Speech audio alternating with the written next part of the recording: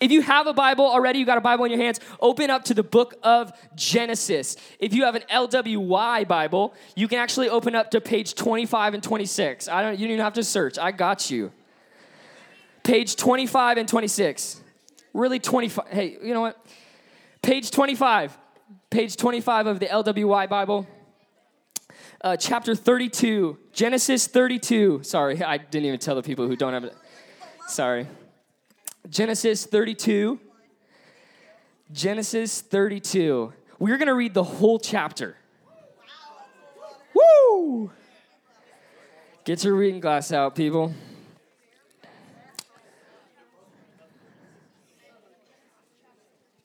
Genesis chapter 32. If you got it, say got it. If you got it, say got it. If you don't, say don't. Don't. Too many don'ts in this room. Come on.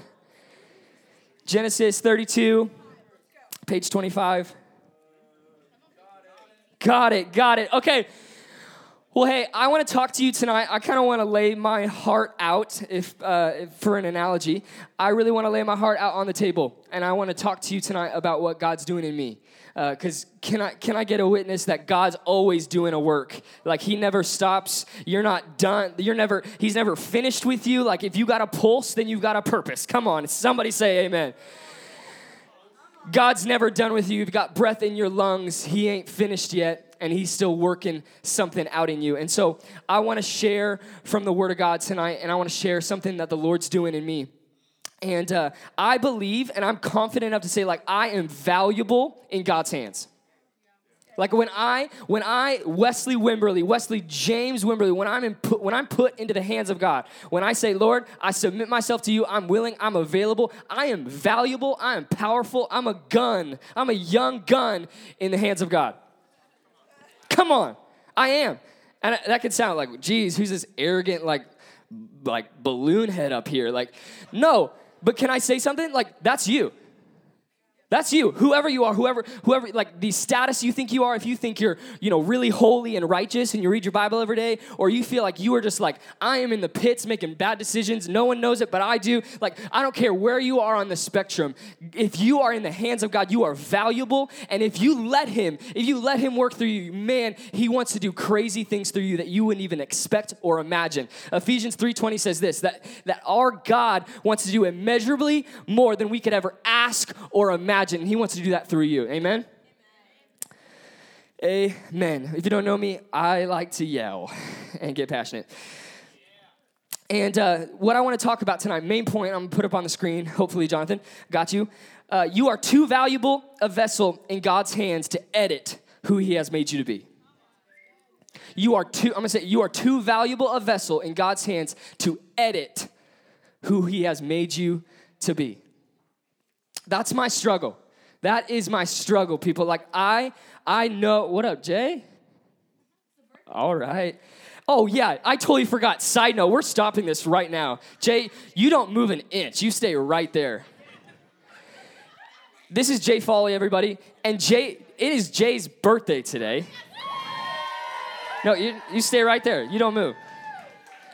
So what are we going to do? We're going to sing happy birthday, okay? On the count of 3. 1, 2, 3. Happy birthday to you. Ow!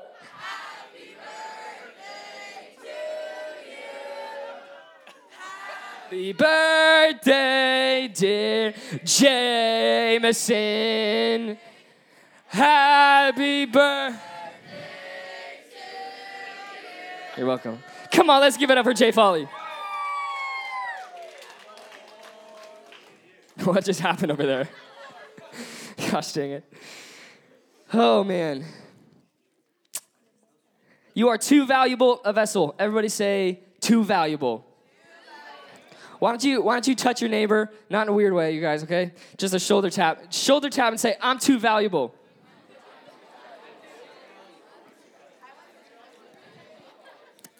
Hey, all I said was say, I'm too valuable. Why are you guys still talking? I'm just kidding. You are too valuable a vessel in God's hands to edit who he has made you to be. Can I just tell you and be vulnerable for a second? I care too much about what people think. Anybody with me? I care too much about what people think of me. I often am paralyzed by what people think of me. And because of that, I walk into a room and I edit myself, right? I edit myself to be what I think other people want me to be. I edit myself because I feel like I'm dictated by what people think of me. But what the word says, what the word would confirm is that I'm too valuable a vessel in God's hands. I'm too valuable a vessel in God's hands to edit who God has made me to be. And I edit myself based on the room that I am, based on the people. I often want to be recognized. I often want to be recognized for success reasons, or I want to be perceived by a group of people or certain people in a certain way. Or I do a lot of things, honestly, to be real with you, I do a lot of things out of fear of what people say, fear of what people might think. And I can't live that way. I don't have the time to live that way because God wants to do a work in me. God wants to do a work in you. And you don't have the time to sit around in fear, to sit around caring too much what people think, because really the only opinion that matters is God's. And so we don't need to sit around thinking about other people's opinions of us, because God's the only opinion that matters. And somebody say amen. It really is. So I want to run you through just the context of Jacob prior to the scripture that we're going to read tonight. And there's a lot of stuff going on in Jacob's life. Like, he hasn't had the best go around growing up, and he's come across a lot of stuff. And so we're going to pick up in Genesis 32, but before that, I want to run you down Jacob's life story. That sound good? Come on. Does that sound good? Cool. Okay, I want to start at the birth of Jacob. So Jacob has a brother. Everybody say brother. Jacob has a brother. His name is Esau. And right from the beginning, there's stuff going on. There's competition between him and his brother. It literally says, because they're twins, at the birth, coming out of the womb, Jacob's got Esau's heel trying to get out first, right? That's a super weird story, but it's in the Bible, and God wanted it there for a reason. But Jacob and Esau, there's competition after competition. It says that Esau was a skillful hunter. Esau was a skillful hunter, and Jacob was a quiet man. He stayed in the tents, which, English translation, he stayed home and worked around the house. So there's definitely a difference between Esau and Jacob. Esau's the firstborn, and Jacob is the second son. So there, in no way does Jacob deserve the rights of firstborn, because he's not the firstborn. And that's what I want to talk about a little bit tonight. So back in that time, there's things called birthrights. There's things called blessings. So when your dad died, you received a blessing, an allotted portion of the land and all that your dad owned. And so what Jacob did, Jacob's name literally means deceiver, or I don't know the other, it's like deceiver, or what's the other one? Like pretty much like his name means trickster, essentially, in the original language. And so what Jacob does is, and with the help of his mom, he deceives his dad to go around Esau to get what was rightfully Esau's. And so Jacob deceives Isaac, his dad, and Isaac blesses Jacob instead of Esau. And once you do that blessing, it's signed, sealed, delivered, I'm yours. No, that's a song. So Isaac, when he gives that blessing to the son, that is signed. You are given the very birthright, the very allotted portion, inheritance, if you will, from the father. And so Esau is pissed, like any firstborn would be. Like, you took what was mine, I'm angry, I'm going to kill you, right? That's what you would do if your brother or sister took your birthright. No, not really. So what does Jacob do? Like any proud man would do, he flees, he runs. And Jacob flees from Esau to a distant relative. Can I just say that often we're a generation, I'm included in this, a generation that runs from our problems? Yeah? Can I get yeah. We're a generation that runs from our problems, but what if we became a generation that wasn't known for that? What if we became a generation that wasn't being apathetic and lazy? And I don't want to put that on you, but that's how older generations see us. And I think there's so much more for this generation. We have so much more to step into, to be known for a generation that loves Jesus, for a generation that seeks after Jesus and runs after Jesus, not runs from our problems, but we run to Jesus. Amen? Amen. That's just a side note. And so, sorry, there's a lot of context here because we're going to read a lot of scripture. And so Jacob flees from Esau to Laban. I promise you this will all make sense in the end. Jacob flees from Esau to Laban, and essentially he sees this girl, and he's like, shoot, that girl is pretty. And he sees this girl, her name's Rachel. And Rachel has a sister, her name's Leah, but Jacob's like, I don't want Leah, I want Rachel. And so in that time, what you would do is you would work for the father of that girl to win her, to be able to marry her. So what does he do? He agrees with Laban that he's going to work for 7 years. 7 years to win the right to marry Rachel. And so what does he do? He works 7 years, and he's like, okay, I've worked 7 years. Give me Rachel. I've done what you've asked. And so Laban's like, okay. And back then it was dark. There wasn't any lights. So instead, Laban gave Leah instead of Rachel. And they woke up the next morning. Jacob's like, what the heck? This is not Rachel. This is Leah. And so Jacob, obviously angry, goes to Laban and's like, what the heck, dude? I just worked 7 years and you just tricked me in the middle of the night. And now I'm married to Leah. I didn't want to be married to Leah. I want to be married to Rachel. And so what does he do? He works another 7 years for Rachel. So he ends up working 14 years, and now he's got 2 wives. Wouldn't suggest that, okay? Wouldn't suggest that. And so now he's married to Leah, then Rachel. And essentially, Jacob's just really angry with Laban, right? Right here. Catch me. I want you to hear this. Jacob's really upset with Laban. They are not doing good. But then they eventually make amends, and Jacob heads back to Esau. Jacob heads back to where he comes. Jacob heads back home, essentially. So Jacob goes back home, but home meant more than just like a geographical location. Home meant a bunch of past decisions. Home meant dealing with the actual identity of like, you're not the firstborn, you're the secondborn. And like, this dude wants to kill me. So you're going back to someone who's like, not happy with you, like gonna greet you with a kiss, but he's gonna kill me. And so there's a lot of fear in Jacob, and that's where we pick up. The title of this section is Jacob Fears Esau. Are you tracking with me? Yeah. Awesome. For those of you who didn't respond, I'm just going to take that as a yes. Jacob fears Esau. Okay, so we're going to start in verse 1, and we're going to read for a little bit, and as we read, I'm going to kind of break it down. Sound good? Sounds great. Awesome. Verse 1, it says this: Jacob went on his way back home. Jacob went on his way, and the angels of God met him. And when Jacob saw them, he said, this is God's camp. So he called the name of that place Manaheim, or however you pronounce that. That sounds right to me. And Jacob sent messengers before him to Esau, his brother. Catch that. And Jacob sent messengers before him to Esau, his brother. So right from the get-go, he's literally making a fear-based decision. Do you catch that? He's literally making a fear-based decision. Esau is going to kill me. So what am I going to do? I'm going to send people in front of me to greet him first. Right? He's right from the beginning, he's making a fear-based decision. No, you go first. God has called you to be a people to live like you've got nothing to lose. God is calling us to be a people to live like we've got nothing to lose. And Jacob here is missing that truth. He's missing that point. And he's saying, if I go first, I'm going to die. He's making a decision out of fear. He's choosing how to live his life. He's editing who he knows he is based on his fear of Esau killing him. So what does he do? He acts out of that, and he sends people before him in hopes of winning Esau. And can I tell you, we don't got nothing to lose with Jesus on our side. We can live a life with nothing to lose, running after what he's called us to do. Amen? Amen.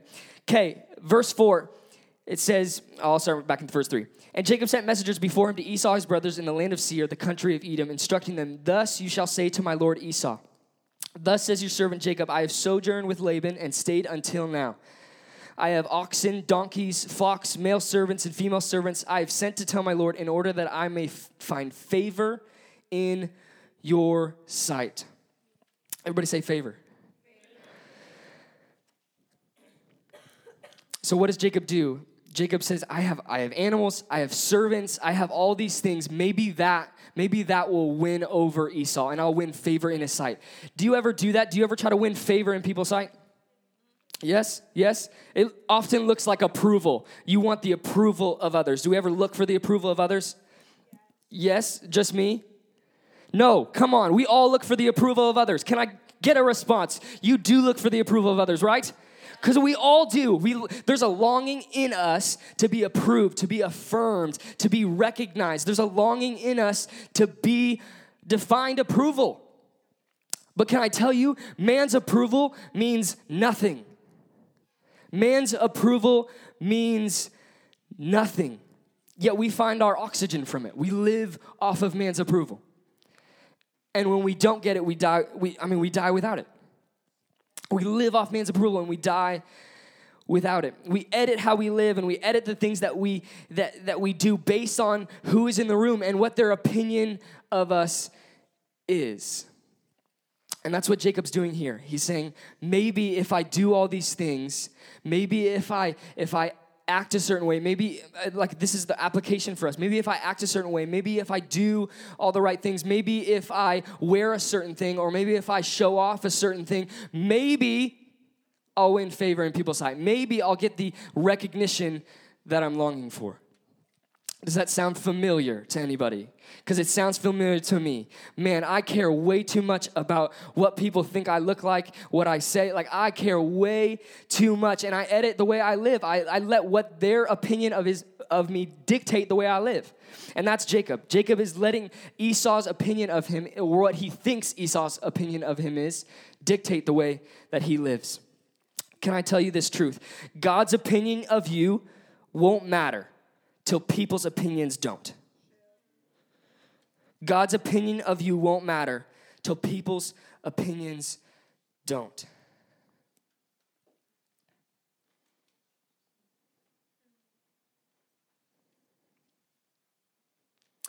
I think I can change that a little bit. God won't become real to you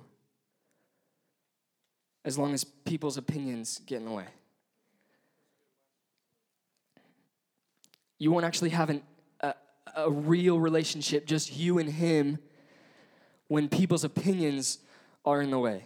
What people think of you is more important. God's not going to become real to you. He's just going to be this far-off, distant thing that opinion after opinion are in between you and him. God's opinion of you won't matter till people's opinions don't.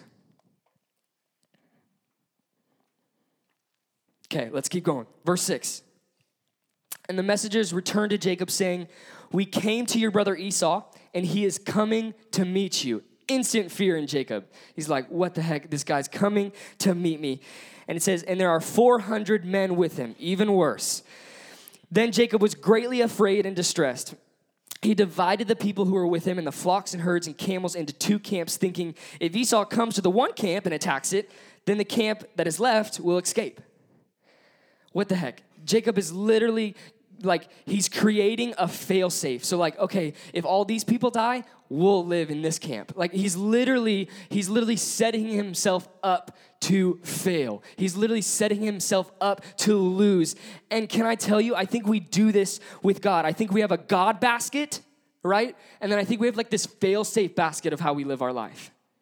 Like, I think we have this God version, but I'm going to keep this stuff in my life. I'm going to keep doing these things because if this God thing doesn't work out, I'm going to have this, fail safe. I'm going to have this, it's like we keep our options open. And I think I do that a lot. Like, we all do that a lot, but we all do that a lot, especially, you know what, when you're hey, you want to hang out? And they're like, yeah, who's going? Or hey, you want to hang out? I don't know. When we try to keep our options open, that's literally what Jacob's doing. He's literally like, I don't know if this God thing is going to work. I don't know if this God thing is going to work. And so I'm going to leave this fail-safe option. And God is calling you to be who he's called you to be. He's calling you to do what he's called you to do. And we've got to stop leaving our options open, waiting for something better to come along. Because I think that's often what we do.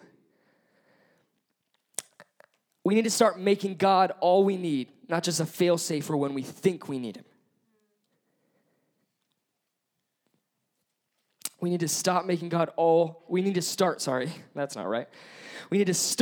making God all you need, not just a fail-safe for when you think you need him.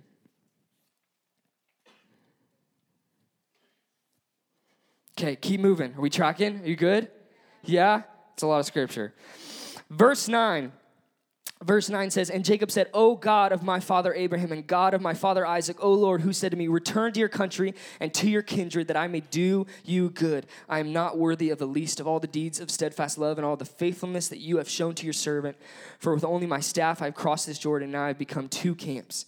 Please deliver me from the hand of my brother, from the hand of Esau, for I fear him, that he may come and attack me, the mothers with the children. But you said, I will surely do you good and make your offspring as the sand of the sea, which cannot be numbered for multitude. Jacob's praying, right? But this is more of like a fear prayer, because he's like, God, if you, like, I need you to show up and I need you to deliver me. I'm not worthy of all these things because of these past decisions I've made. I'm not worthy of this, but Lord, I need you to show up because I'm super, super afraid of Esau killing me, and I need you to show up and help me. And I think he prays a fear prayer. Has anybody prayed a fear prayer before? Like it feels like it's more like tainted by like our fear than it is by like how good our God is. Like we pray like, man, God, this is really difficult and this is really hard, but like I think you're gonna show up, right? But I don't think that's what prayer is for. I think prayer should be our first resort, not our last resort. Amen. And that's what he's doing. He's making it his last resort. His prayer, though God used it and God's going to show up, it wasn't from the right motive. And I think we do that often. I think this is all the way back to the editing, that I'm a valuable vessel in God's hands, but sometimes I edit the way I pray based on if I think God's going to show up or not. I edit the way I pray based on all these different things, based on fear, based on all these different things. I edit the way I pray. Keep moving. Verse 13. So he stayed there that night, and from what he had with him, he took a present for his brother Esau. 200 female goats and 20 male goats, 200 ewes and 20 rams, 30 milking camels and their calves, 40 cows and 10 bulls, 20 female donkeys. This is a huge gift. 20 female donkeys and 10 male donkeys. These he handed over to his servant, every drove, which is just like a fancy word for cattle, every drove by itself, and said to his servants, pass on ahead of me and put a space between drove and drove. He instructed the first, when Esau, my brother, meets you and asks you, to whom do you belong? Where are you going? And whose are these ahead of you?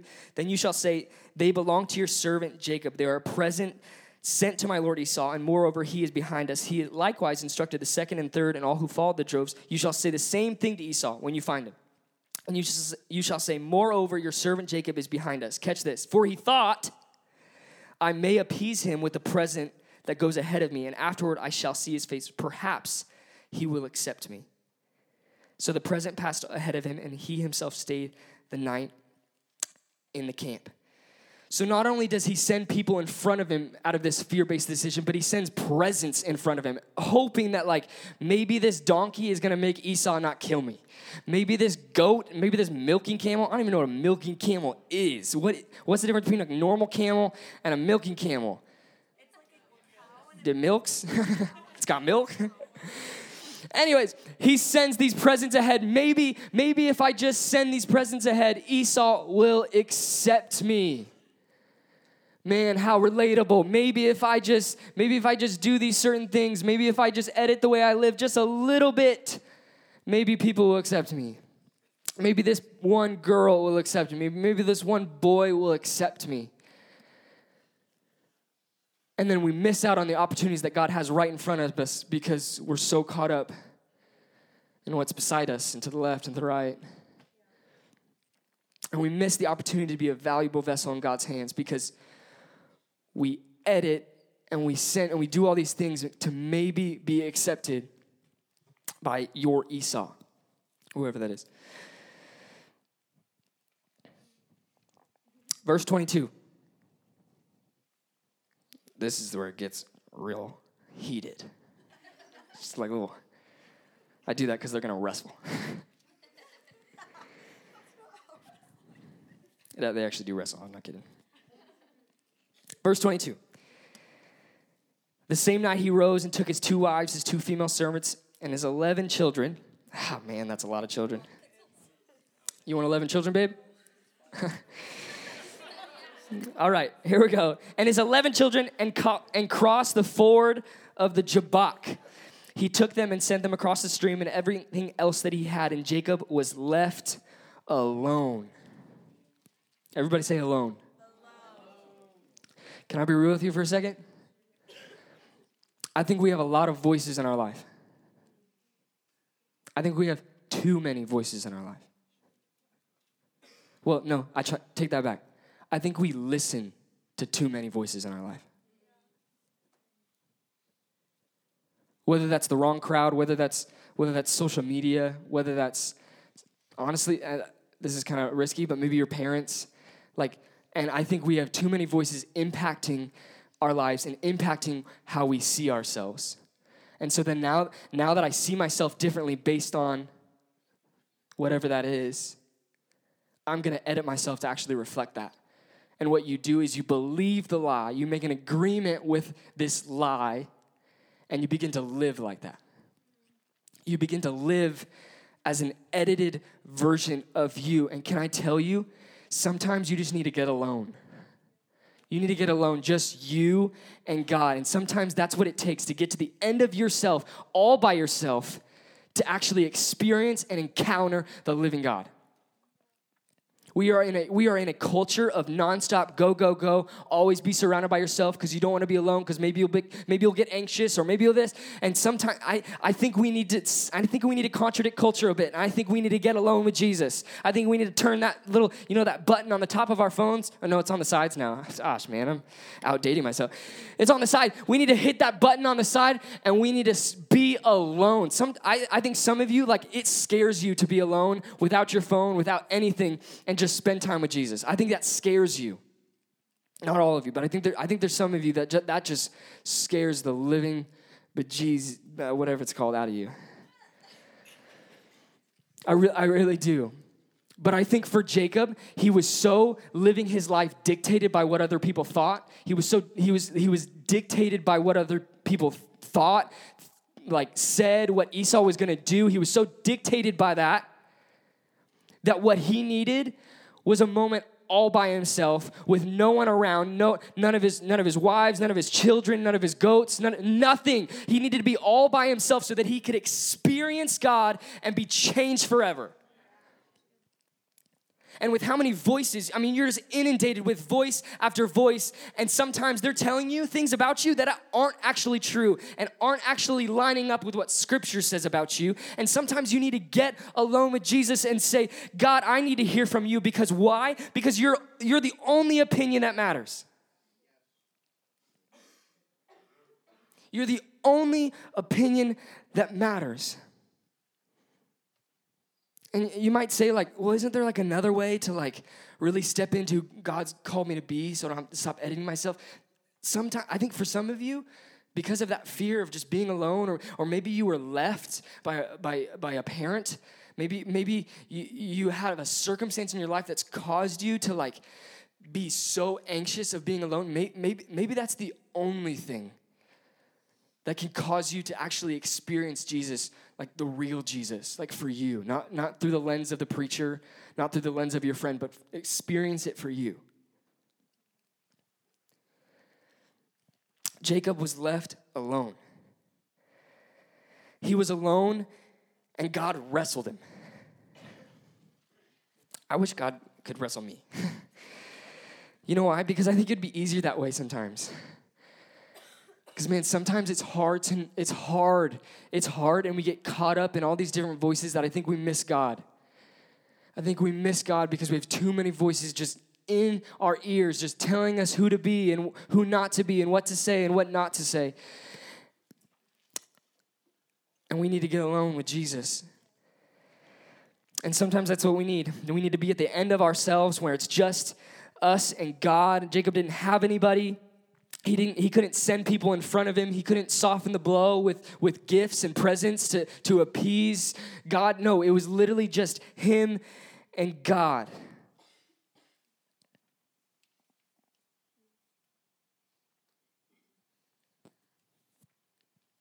I'll keep reading. And a man wrestled with him until the breaking of the day. When the man saw that he did not prevail against Jacob, he touched his hip socket, and Jacob's hip was put out of joint as he wrestled with him. Then he said, let me go, for the day has broken. But Jacob said, I will not let you go unless you bless me. Stop. The blessing that he's getting here, that he's longing for here, right?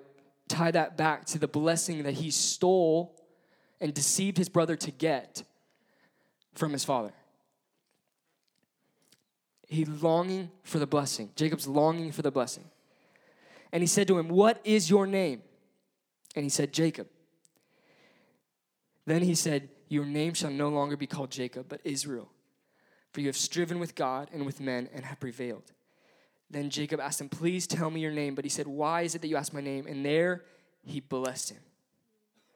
So Jacob called the name of the place Peniel, saying, for I have seen God face to face, and yet my life has been delivered. See, what Jacob longed for was the blessing. And he got the fake blessing from his dad, through deception, through runarounds and pretending to be who he wasn't. And then when the real blessing came along, and the real blessing comes from being exactly who God's called you to be. The real blessing doesn't come from who you pretend to be. One of my favorite preachers said, God can't bless who you pretend to be. God can't bless who you edit yourself to be. God can only bless the real you, the end of your rope kind of you. And the real blessing, it's given, it's not earned, but Jacob was trying to earn it. And then when he finally got the real blessing, he got it in the most unlikeliest of ways. He got it paired with a weakness. He got it paired with an injury. And can I tell you, sometimes the blessing that you are longing for, the thing that you're longing for, to be able to walk in the things that God's called you to do and God's called you to be, come on, it comes in different ways than we think it does. Come on, the Bible says that God's thoughts are higher than my thoughts. God's ways are higher than my ways. So sometimes when I'm trying to take these runarounds and trying to pretend to be who I'm not actually, I miss the fact that God wants to give me the real, tangible blessing. But it doesn't always come in the way that we think it does. And I think that weakness reminded him that the blessing wasn't all about him, wasn't all about Jacob, but it was actually all about God. It was actually all about him.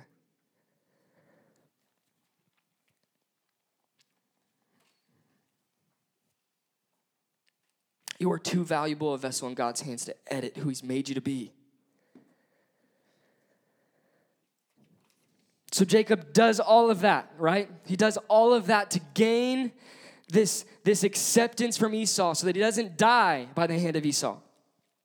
Can I have whoever played keys? Olivia, right? Thank you.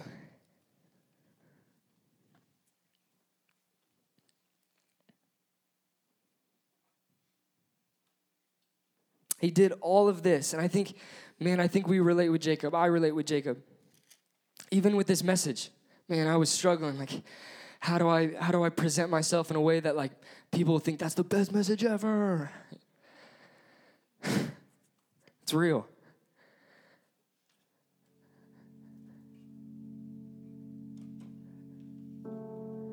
And I think we do a lot of things. I think we go out of our way and try to pretend to be this person that we're not, or edit ourselves to do what maybe will be accepted by, to get whether you know it or not, what your heart in the very depth of it, the core of it, longs for. A hole inside of you that only God can fill. And Jacob did all that he did, to be accepted, to maybe soften the blow, to edit who he knew he was. He knew he wasn't the firstborn. He was the secondborn. He knew his identity. He knew who he was called to be. And he edited and edited and edited to maybe maybe I'll actually win this race in a circle that never ends. Maybe I'll get to the end of the tunnel that I just seem to be stuck in. All because he thought when he met Esau that he was going to be met with violence. He thought he was going to be met with rejection. He thought he was going to be met with the consequences of his past decisions. Does that sound like anybody's story? My story? Past decisions, man. And he did all this. And it culminates in chapter 33, verse 4. But Esau. Come on. But Esau ran to meet him and embraced him and fell on his neck and kissed him. And they wept. Man, I bet you Jacob was exhausted. Because I know this to be true, that it's exhausting trying to be someone I'm not. It's exhausting trying to live up to people's expectations. It's exhausting trying to win approval of a girl. I remember that. Man, I tried for so many years.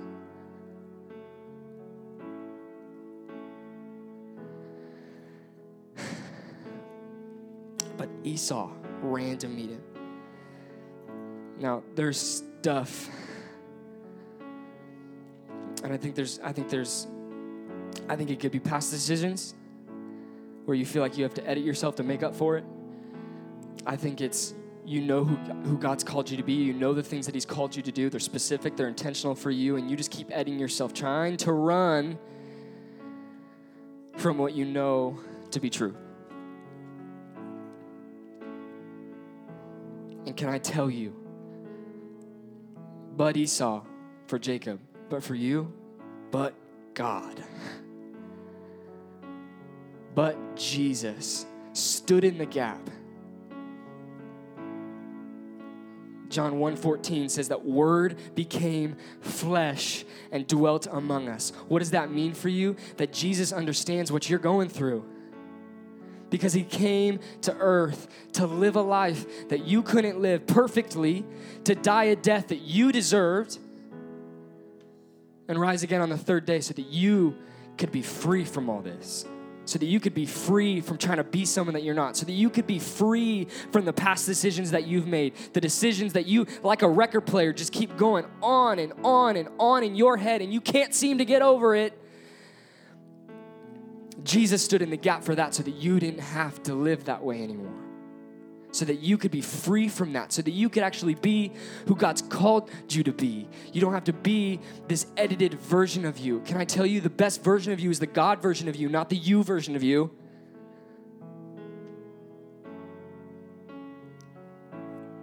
Tonight is the night you stop letting yesterday's mistakes edit who you are today. Tonight's the night. Tonight's the night you stop letting people's opinions paralyze you from the plans that God has for you. Tonight's the night.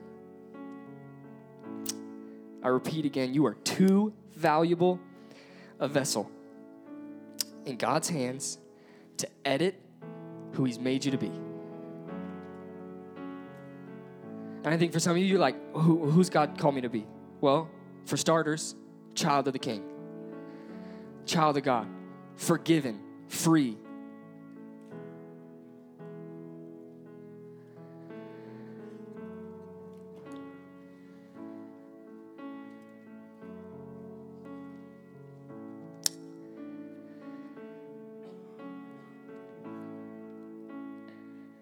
Just as sure as I am that Jacob wasn't the firstborn, I'm sure that you are forgiven. You are a child of God. You are forgiven. You are redeemed. You are set free from bondage. You are set free from anxiety. You are set free from depression. You are set free from people's labels on you. You're set free from parents' labels on you. You're set free from the opinions of others. You're set free from the rejection of your coaches. You're set free from the rejections of your teachers. You're set free from the rejection of your friends. You're set free from the rejection that you've received over and over again. And man, you have the approval approval of the God who created the universe and the God who created me and you.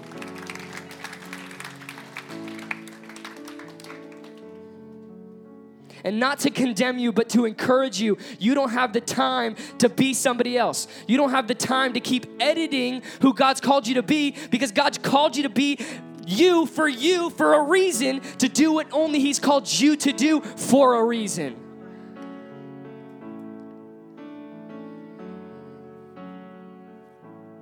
So tonight's the night. Past decisions, not anymore.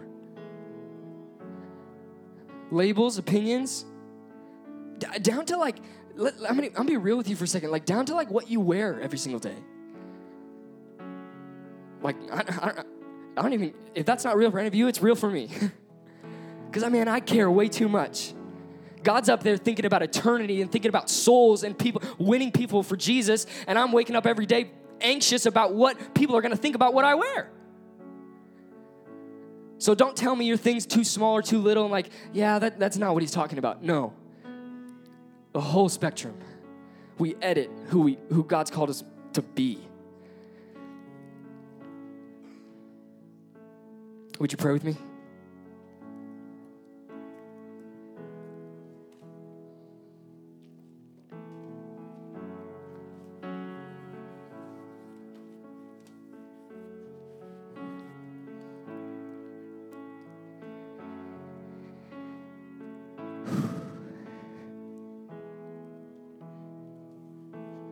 Father, first and foremost, I thank you for sending your Son,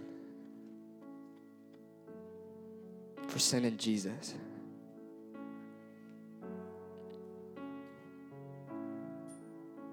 So that I could be free, that I could be forgiven. God, I pray tonight as we respond, God, I pray that this would not be another moment where we edit who God's called us to be.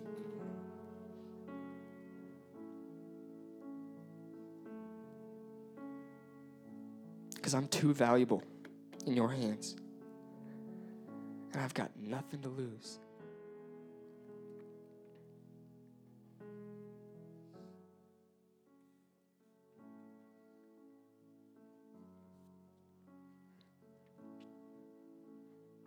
So God, would you speak to us? And God, if it's past decisions, God, I pray that we would embrace the fact that we are forgiven, period. That we are set free, period.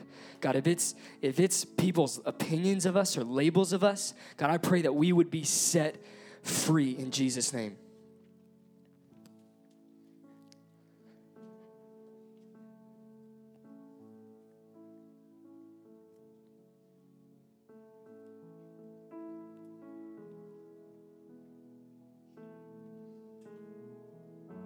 So we're going to worship. Keep your eyes closed. We're going to worship.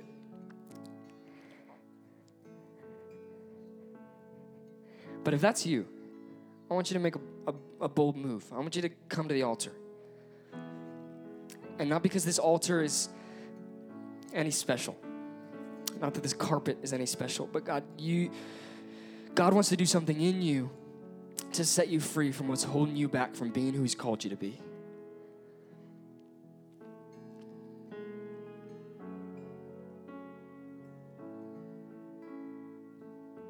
And I think for some of you, that's like even scary to come up here and be seen by others.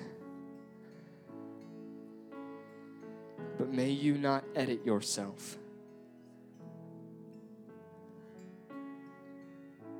When you know what God's calling you to do. So God, I pray for the people that are going to respond. God, I pray for the people who don't. God, I pray for every single person in this room. God, I pray that you would speak to them. God, I pray that you would release them from the bondage of caring what people think. God, I pray that you would release them from the rejection that's just been hanging over their heads. God, I pray that you would release them from all the different things, God, that have been keeping them from being who you've called them to be. And God, I pray for the people who don't know who they're called to be.